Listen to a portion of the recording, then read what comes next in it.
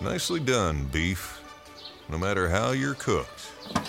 Grilled, sautéed, stir-fried, roasted, or stewed. Your savory sounds are music to everyone's ears. Yeah, now that's a dinner playlist. Good cooking at Beef. It's what's for dinner.com.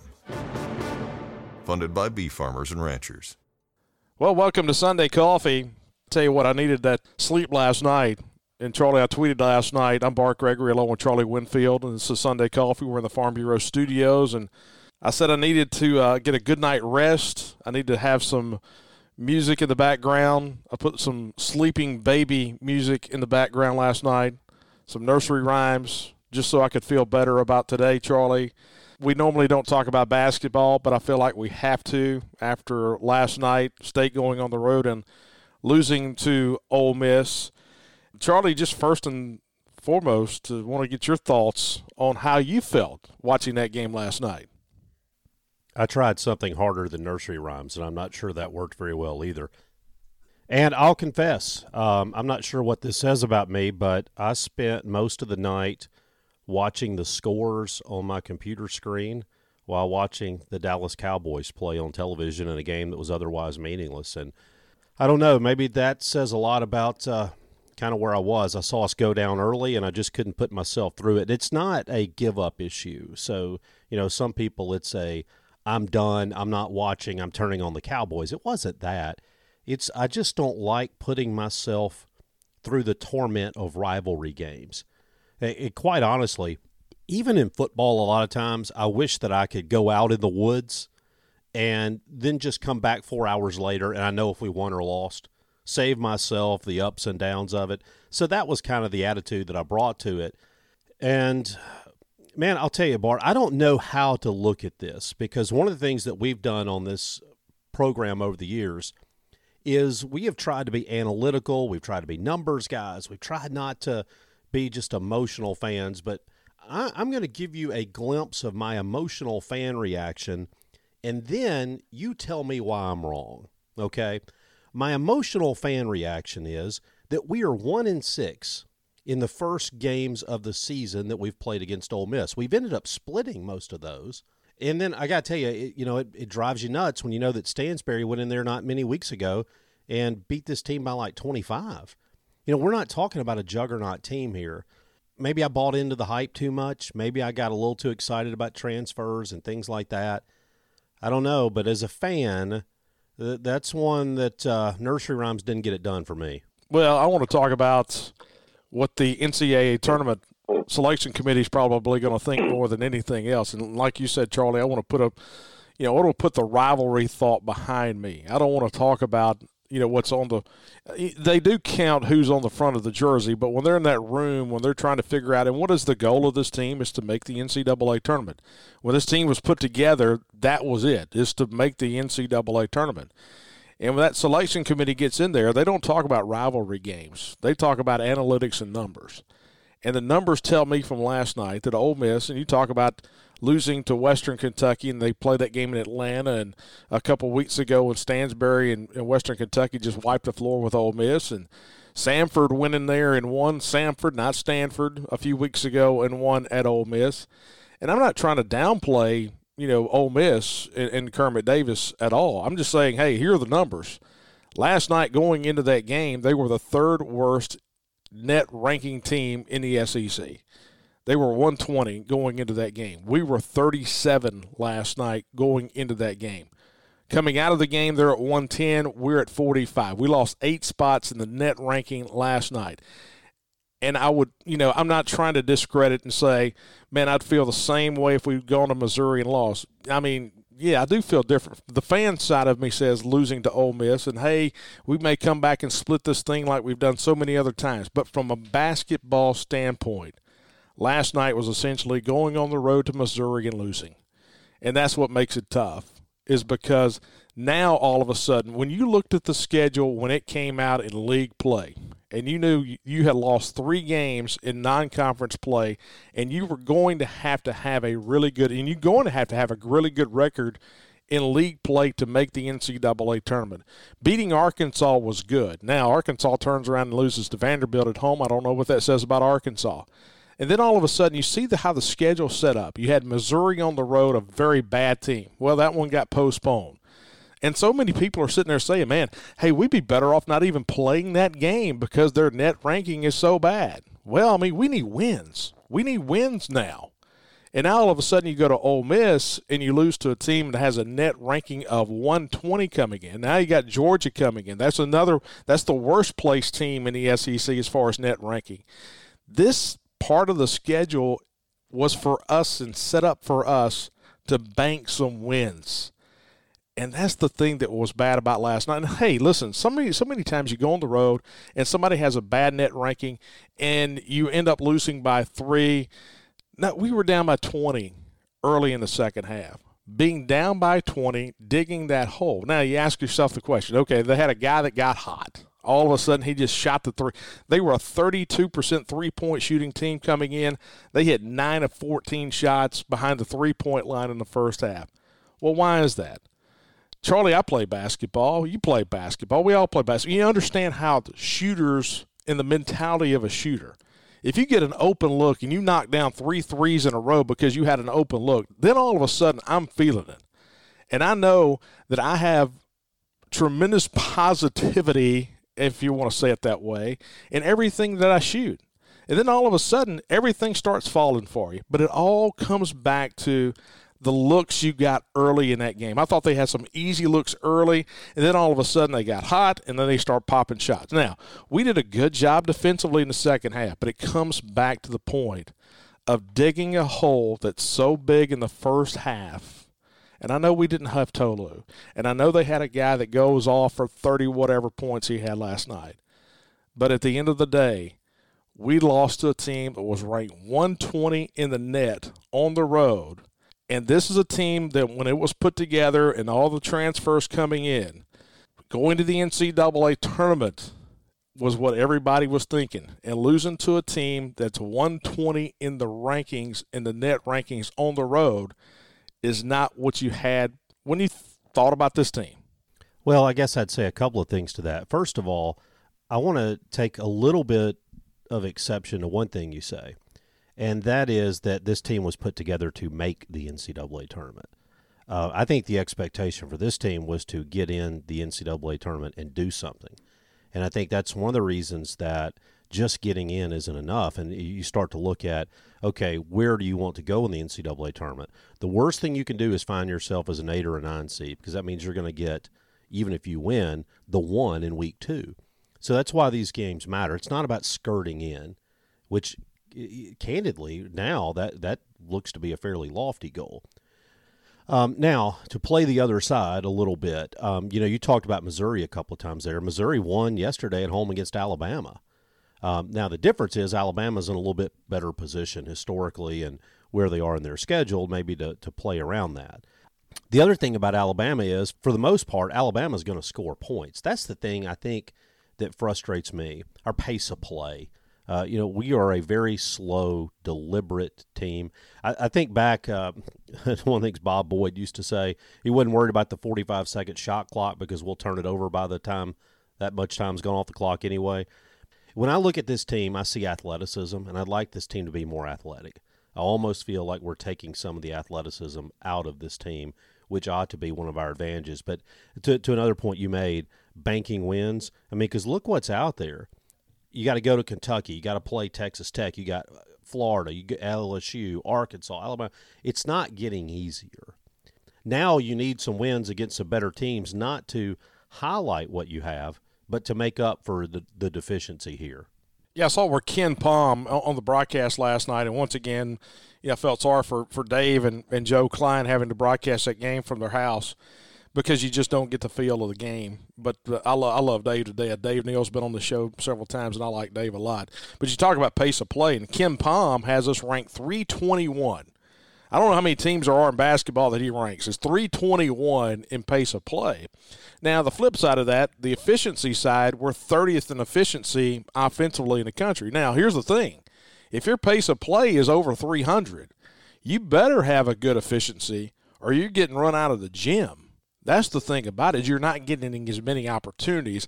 And so if your efficiency lacks, and I think that's one of the things that has been frustrating, is you talk about that efficiency, it may go a 4-minute span where the efficiency is not there. And so what happens in that 4-minute span, a deficit goes from 5 to 18 in a hurry. But you can get that efficiency back late in the game. Ole Miss didn't score in the last 4 minutes of the game yesterday. So I understand what you're saying with the pace of play, because I don't know what the answer is. Can this team get hot and win 12 games in a row? I think so, absolutely. Do you have the athletes? Yeah, I think you do. Are you as good as you possibly thought you were? I don't know. You may not be. I don't know. But, that's what was frustrating about last night, is at the end of the day, the numbers. And, yeah, Missouri did beat Alabama last night, and Alabama's kind of been topsy-turvy, a little bit more over the last couple of weeks than you thought they would be. But, man, that was just a bad loss last night from an analytics standpoint. Take away the rivalry, take away Ole Miss, take away the hotty-toddies, all the tweets, and we run the sip afterwards. It was a bad loss to a bad basketball team. Well, I would like to, and this applies across multiple sports. Here's one thing I think is very important. In Major League Baseball, when the trade deadline comes up, I criticize teams for hugging prospects. And what I mean by that is, if I can put together 2 guys in Double-A, and I don't care how good people think they're going to be, if I got some dude hitting 280 in Double-A and I can trade him for a proven Major League player, do it. Quit hugging the prospects. Doesn't mean you can get rid of all of them, but this guy's off the board. Forget that. So anyway, I talk about Major League Baseball teams hugging their prospects. I think across sports, this isn't a Mississippi State basketball issue solely. I think it's true in just about every sport we cover. And we're hearing a lot about this now in terms of transfer, quarterbacks, and the like. People got to quit hugging the transfers to some degree. There are guys who transfer who are big-time players, and I get that. But I said this the other day, an average quarterback entering the portal is still an average quarterback leaving the portal. And I don't know, maybe we fall sometimes guilty to this idea that, well, even though they really didn't do that much where they were, now when they come here, now we got something. You go back and look at our history. Let's talk football for just a second. Everybody acts like, man, we got this transfer quarterback. What have the last 2 transfer quarterbacks done for us? I'm not knocking them, but were they program changing? Was it definitional? And so I go back to basketball. Maybe we were guilty a little bit too much here to, quote, hugging the prospects, hugging the transfers in terms of our expectations. And maybe what we're falling victim to is that we have allowed ourselves to raise expectations beyond where they should be. And maybe we're guilty of that in a lot of sports. And maybe some other teams are talking about $1 million NIL deals for transfer quarterbacks, may be guilty of the same thing. Are you saying that the broad side of the barn may be bigger down at Auburn than it is in College Station? It probably needs to be, doesn't it? Yeah, it absolutely does, if they're going to do anything throwing the football. Well, you start talking about transfers that hit. And one of the guys that hit for us, let's get off of basketball. And this is not a fire and brimstone at basketball this morning. It's just, hey, it was a bad loss last night, and you call it is what it is. But Mekhi Polk was a great transfer for Mississippi State coming from Cal. Put his name in the hat for the NFL draft. You don't know if you're going to see the last of Mekhi Polk. But I tell you what, he was a guy that came in, and he was really good out of that transfer portal. Well, he's a guy that I wish the Gregory Farms or whatever you have down in Nanawoya could get a good NIL deal to and maybe keep him another year. In baseball, we talk all the time about the stat WAR, wins against replacement, and you can argue how you calculate it, but the idea of WAR is how much difference does a guy being in the lineup make in terms of wins for your team over the years as compared to an average guy who would have been called up that day. I think one could make the argument that as we go into next year, Mekhi Polk had a WAR of maybe 1 in football. I think you could make the argument that Mekhi Polk is the difference in winning or losing 1 football game over the course of the year. Am I crazy? Oh, no, not at all. Because you know what Mekhi Polk did not do? He didn't have drops at all. And in this offense where it's all about volume and you're making catches. He made catches. He was good after the catch. He was really good. Charlie, did you see last night in the Cowboys game? You said you watched the Cowboys game last night. Did you see where we had a score-origami last night? Oh, no, I missed that. No, so the final score last night was 51-26, and a score-origami is a unique score that it's never been done in NFL history. And last night there are 1,072 unique final scores in the NFL in its history, okay? Last night Dallas won 51-26, and that score had never come to play in an NFL game before. Now, what was interesting is with 150 to go, the Eagles scored a touchdown, could have kicked the extra point to make it 51-26, but instead went for two, and then Gardner Minshew was sacked in that conversion attempt, so it made it 51-26. And so that's the first time in NFL history. Now, we've had some score-origamis already this year. The Rams beat the Giants 38-11 in Week 6. And then in Week 7, the Cardinals beat the Texans 31-5. The Colts have had two score-origamis this year in Week 9 and then in Week 12. They won 45-30, which is kind of surprising to me. That score had never been played before. And then 41-15. So anyway, last night, as Dak was throwing it all over the field against the Eagles, and hey, we got Dak on one side and we got some Mississippi State guys on the other. And so with Fletcher Cox and Darius Slay, and so I ain't picking sides. I know you're a big Cowboys fan, and I am too. But at the end of the day, the score-origami last night, 51-26, had never happened in NFL history. We talk about whether there are too many bowls. This was the first year, of course, that the NFL's gone to a 17-game regular season. We'll see what happens today. But last night was a preseason game, effectively, between those two teams. It was one of those, you'd like to win it, but it was really, for the Cowboys, about getting Zeke his 1,000-yard season and about getting Dak tuned up and then just getting out of there. I mean, they were out without a lot of guys in that ball game last night. And if they won it, great. If they didn't, that's all right too.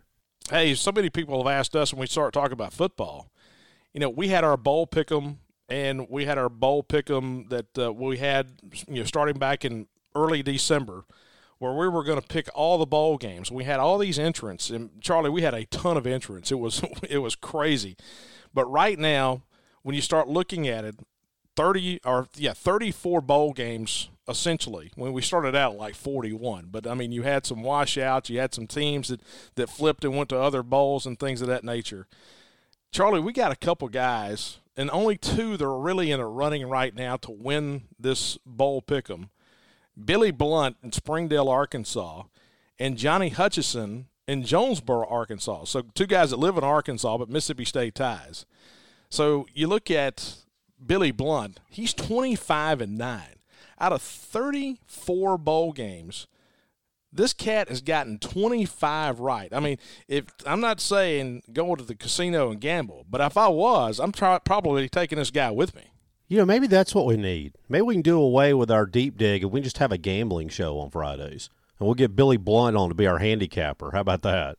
Yeah, or Johnny Hutchison. Johnny Hutchison's one off of that. He's 24-10. Mark McCormick in Jackson's 24-10. Now, Mark can't win it because he has Georgia picked in the national championship game, and then Billy, who's in first place, who's one ahead of him, has Georgia picked in the championship game. Now, where it gets interesting, Charlie, is if Johnny Hutchison, if Alabama wins, which could happen easily, if Alabama wins, Johnny Hutchison and Billy Blunt will have 25 wins. And then what did we say? It goes to the score of the national championship game, the total points in the championship game without going over. One of those guys has 55, the other has 54.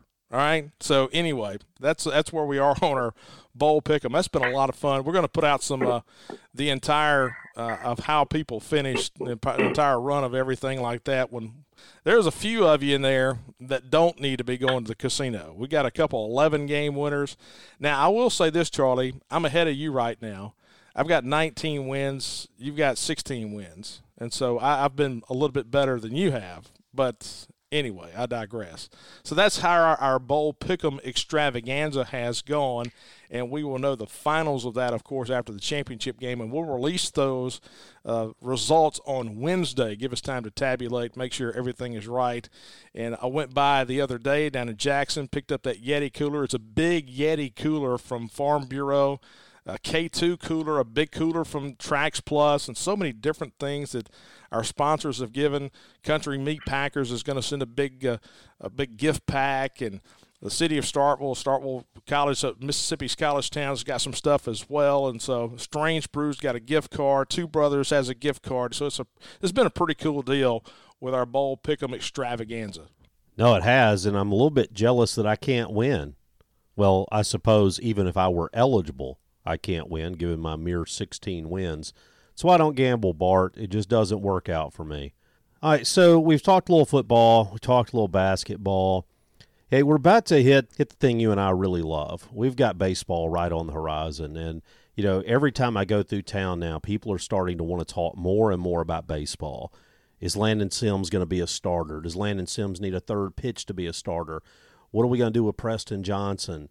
How's Yeager going to be at second base? Who's going to play first? Are you going to keep Hancock there? Are you going to DH him again? What's your outfield going to be? Who's going to be the guy that steps up and all these things? So I want to start with that topic, Bart. When you look at this baseball team, in football we kind of always talk, your pick to click or things like that. Part of the question is who's going to replace Tanner Allen? Well, I think back to kind of Moneyball when they talk about replacing Giambi. Sometimes it takes three guys to do it. Nobody's going to very realistically be Tanner Allen. But then you start to say, who's the guy who can take the biggest jump? I think the guy on this team, I'd probably say there are two that could take huge jumps from where they were. And I think Logan Tanner can be even better than he was. But I think Luke Hancock, for me, is the guy that can have a monster year. And you say, why? Well, we know that he's got power. The other thing we know that he does is he knows the strike zone. This is a guy that walked like 48 times and struck out 17. That's unheard of in modern baseball. He puts the bat on the ball. His batting average on balls in play hurt him. I think this is a guy who has a legitimate chance to be a 320 hitter with 15 to 20 home runs this year. And see, you stole my thunder. I was going to say Luke Hancock, and for those reasons, because he has a baseline. I mean, he's a guy who has good at bats. His batting average may not be great, but he's putting balls in play. He's drawing walks, and he's putting balls in play, and he's not striking out. I tell you somebody else, Charlie. I think about Cameron James, because last year, he lost his spot at shortstop.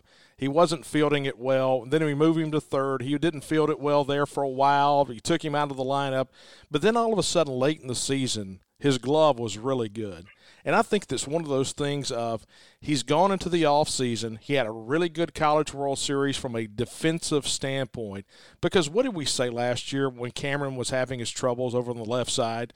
It's not about the action. It's not about the physicality of it. It was mental. I mean, he was having the yips a little bit with some throws. But I think a guy like him who has confidence coming into the year, who had a great end of the season last year, can be a guy in the middle of your lineup who can be solid along with Hancock. Man, because I think Hancock in the middle of your lineup has a chance to be really good. But I add Cameron James in there as well because you've got a guy that's kind of been there and done that, but he's got a good taste in his mouth coming into the season. Hey, it's hard to believe baseball is here. 6 weeks from this past Friday. So we're at 5.5 weeks now to baseball and Long Beach State coming in here. I can't wait.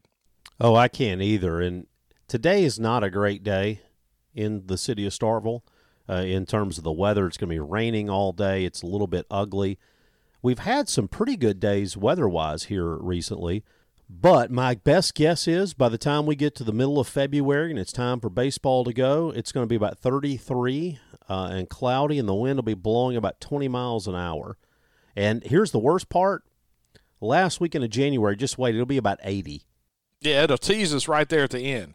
And then all of a sudden, we'll have to have the heaters and the lined jeans sitting at the ballpark. It'll be cold. And, of course, everybody says, hey, you guys sit up in that press box. You don't know how cold it is. Let me tell you something. That is the coldest place in that stadium. I've sat all over that stadium. Well, I sat in the old stadium. I don't really think I've sat in the new stadium anywhere. But the press box, with it being lifted and it kind of facing that north, you get that north wind coming in there, man. And we have to have the windows open because they have the camera in the booth with us, and so they can't shoot through the window. And so we're in there braving the elements just like everybody else is. Well, Weir Burner and those guys did a great job designing that stadium, but I've identified one deficiency, and that is my personal comfort factor. Although I don't know that there was exactly room in the budget that cared whether broadcasters were cold or hot or any other form of adverse condition. But it's coming. It's going to be close. I think there's a lot of really interesting storylines on this team. Who's going to play center field? Who's going to play right? Kellum Clark had that big World Series where he just mashed 2 balls. But does that carry over? I think we're probably expecting a lot out of him. Where do you play him defensively? Is he going to be an outfield guy or is he a DH guy? What's Braylon Skinner going to do? The one thing you feel good about is Chris Lemonis being able to push buttons. And one thing we know, he'll make changes. He will do things differently. And by the way, Bart, you mentioned Chris Lemonis last night was kind of named Coach of the Year at the ABCA convention, the American Baseball Coaches. Mitch Thompson, who used to be an assistant coach here, was a graduate assistant, then an assistant, was the Junior College Coach of the Year. His team out in Texas won the Junior College National Championship. And then a couple other guys with Mississippi State ties, former player who had been coaching out in Georgia, inducted in the Hall of Fame as well. Yeah, it's hard to believe baseball's here. Hey, Matt asked us an interesting question the other day on Twitter about the biggest at bat of the College World Series and was talking about Kellum Clark and the home run and breaking up the no-hitter against Virginia. And I think that's such a big game. I'd like to go back and see the teams that lose the second game in Omaha, about them coming back and winning the College World Series because, you're playing Virginia, you got a no-hitter going in the 8th inning, and you and I talked about the Scotty DeBrule walk, and then of course, you had the Tanner Allen home run late in that game as well. Charlie, I'm of the thought that baseball is so sequential that everything changes when one thing happens. And so it's really hard to pick for me of what's bigger because everything kind of changes. I go back to DeBrule drawing that walk. He was down 0-2, comes back and walks. Then all of a sudden McGarry has to go from the stretch, and he probably gives a better pitch because you don't want to get behind on Kellum Clark and you don't want to walk the first 2 guys. And then all of a sudden that brings Tanner Allen into play with a guy coming out of the bullpen throwing a Frisbee that doesn't move. So what was your thoughts on that? Is it kind of the same thoughts of mine, or did you have what you thought the biggest at bat of the College World Series was? No, I think you probably described it best, talking about it being sequential.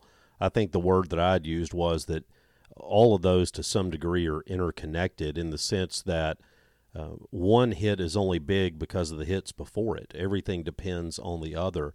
If you go back and look at that College World Series run, there are so many big plays that removing any one of them, it's kind of like a Jenga game, right? You pull out any one of those pieces and the whole puzzle falls apart.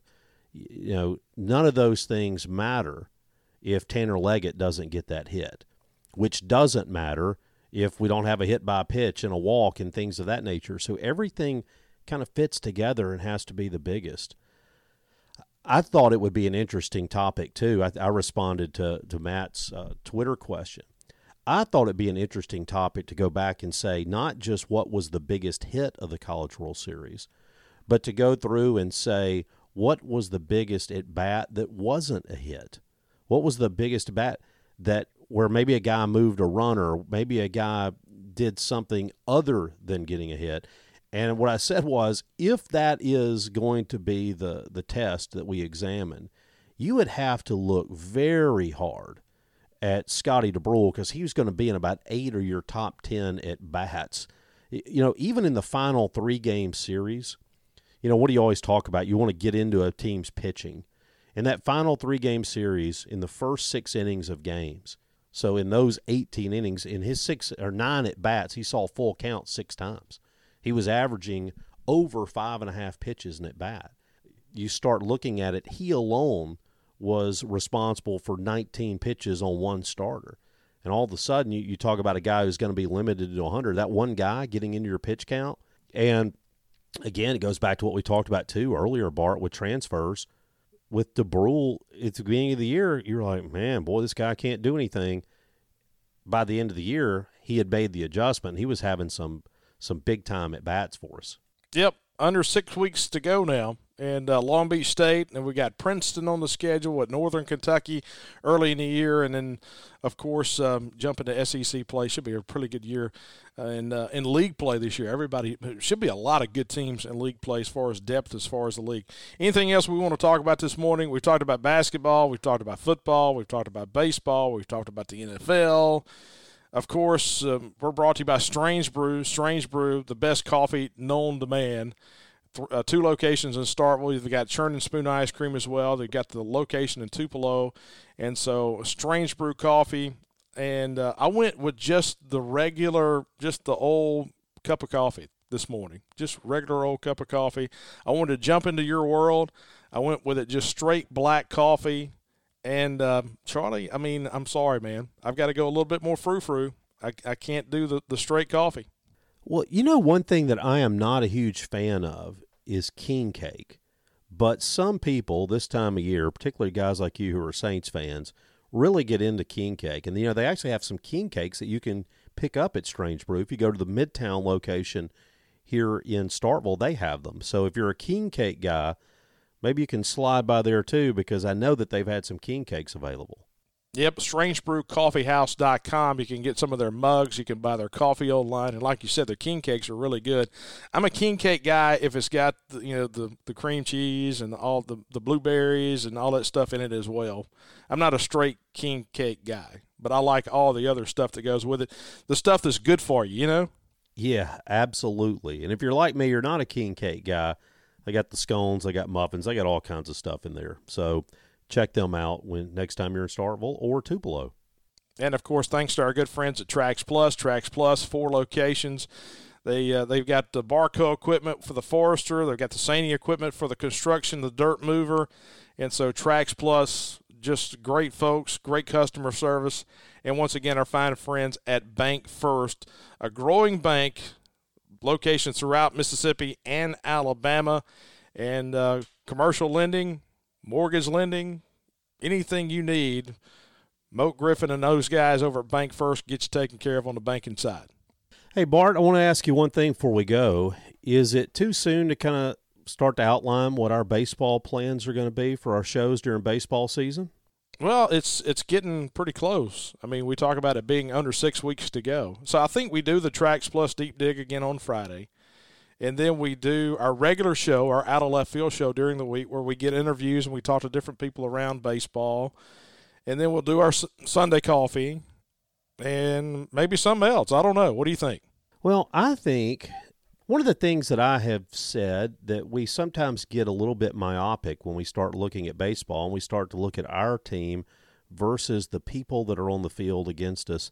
I would like to do a little look back every week where we talk about kind of baseball in the Southeast, primarily the Southeastern Conference. But, you know, look, I'm guilty. I want to keep up with guys like Lane Burroughs down at Louisiana Tech and Coach Rock at Memphis. I want to keep up with some of these other guys. I think it would be good to devote maybe a show, spend 30 minutes every week just kind of looking back on what happened in the Southeastern Conference and baseball in the Southeast and kind of keep more of a global look at what's going on. Yeah, just kind of a review and a preview. Review of the week before, a preview of what's coming up, and it kind of give you a 10,000-foot look at where everything is in the baseball in the Deep South. And I like that, Charlie. We'll take a look at when we could do that, whether it be a Sunday night or Monday morning or when it would be, and kind of add to our repertoire for the spring. So without breaking down teams at all, I want to go ahead and give you one pick that I have for this year. Most improved team in the Southeastern Conference is going to be LSU. Buy or sell? Oh, that's a definite buy because it's going to essentially be Arizona. I mean, it's going to be a College World Series team that moves to the South. Jay Johnson coming in as a head coach. He brought all those transfers from Arizona. It's going to get hot in Baton Rouge late in the year. Wind's going to start blowing out from the South. And all those guys who used to be bashing it out there in that thin air in Arizona, it's going to be pretty much the same down in Baton Rouge. Now, if they can get the pitching, that's the whole thing. Can they get the pitching to go along with it? But it's going to be Bash Brothers late in the year down in Baton Rouge. And so that's one of the things I want to – obviously, look, we're Mississippi State fans first and foremost, but we're also college baseball fans. I want to spend some time, I want to dig into what's Arkansas going to have this year. I think they're going to be pretty good again. They typically are. It's a fairly safe bet. But I think LSU is going to be dangerous, so I'd like to just spend some time every week looking at where those guys are, how their pitching is coming along, how Vanderbilt is riding 3 guys into the dirt in the first 2 weekends when it's 48 degrees outside. I want to kind of spend a little bit of time looking at some of those things this year. Yep, no doubt. Hard to believe baseball's around the corner. We'll talk more about what our spring plans are in the coming weeks. So, Charlie, enjoyed it as always. Yeah, so we've got women's basketball today, Mississippi State and Vanderbilt. You and I have that broadcast. Don't forget about that. What's that, 2 o'clock? So the game is, I think, at 2 o'clock. And are you prepared for the game? I am aware that there is a game. I need a roster. That's all I need. I need a roster and a chair and a stat broadcast, and we're ready to go. That's all we need. If you don't know it, just make it up. Hey, enjoyed it as always. Once again, appreciate you guys hanging out with us on Sunday Coffee. Thanks to our great sponsors, of course, at Farm Bureau. Go with the home team. Check them out at favorites.com. They have agents throughout the state of Mississippi and every county in the state. Their customer service is fantastic. And we're in the Farm Bureau studios. Of course, our good friends at Trax Plus. Strange Brew Coffee House. Get some of those mugs and things online at strangebrewcoffeehouse.com. Bank First and the Mississippi Beef Council. Beef, it's what's for dinner, brought to you by the Mississippi Cattlemen and their checkoff. So for Charlie Winfield, I'm Bart Gregory. Appreciate you guys hanging out with us here on Sunday Coffee.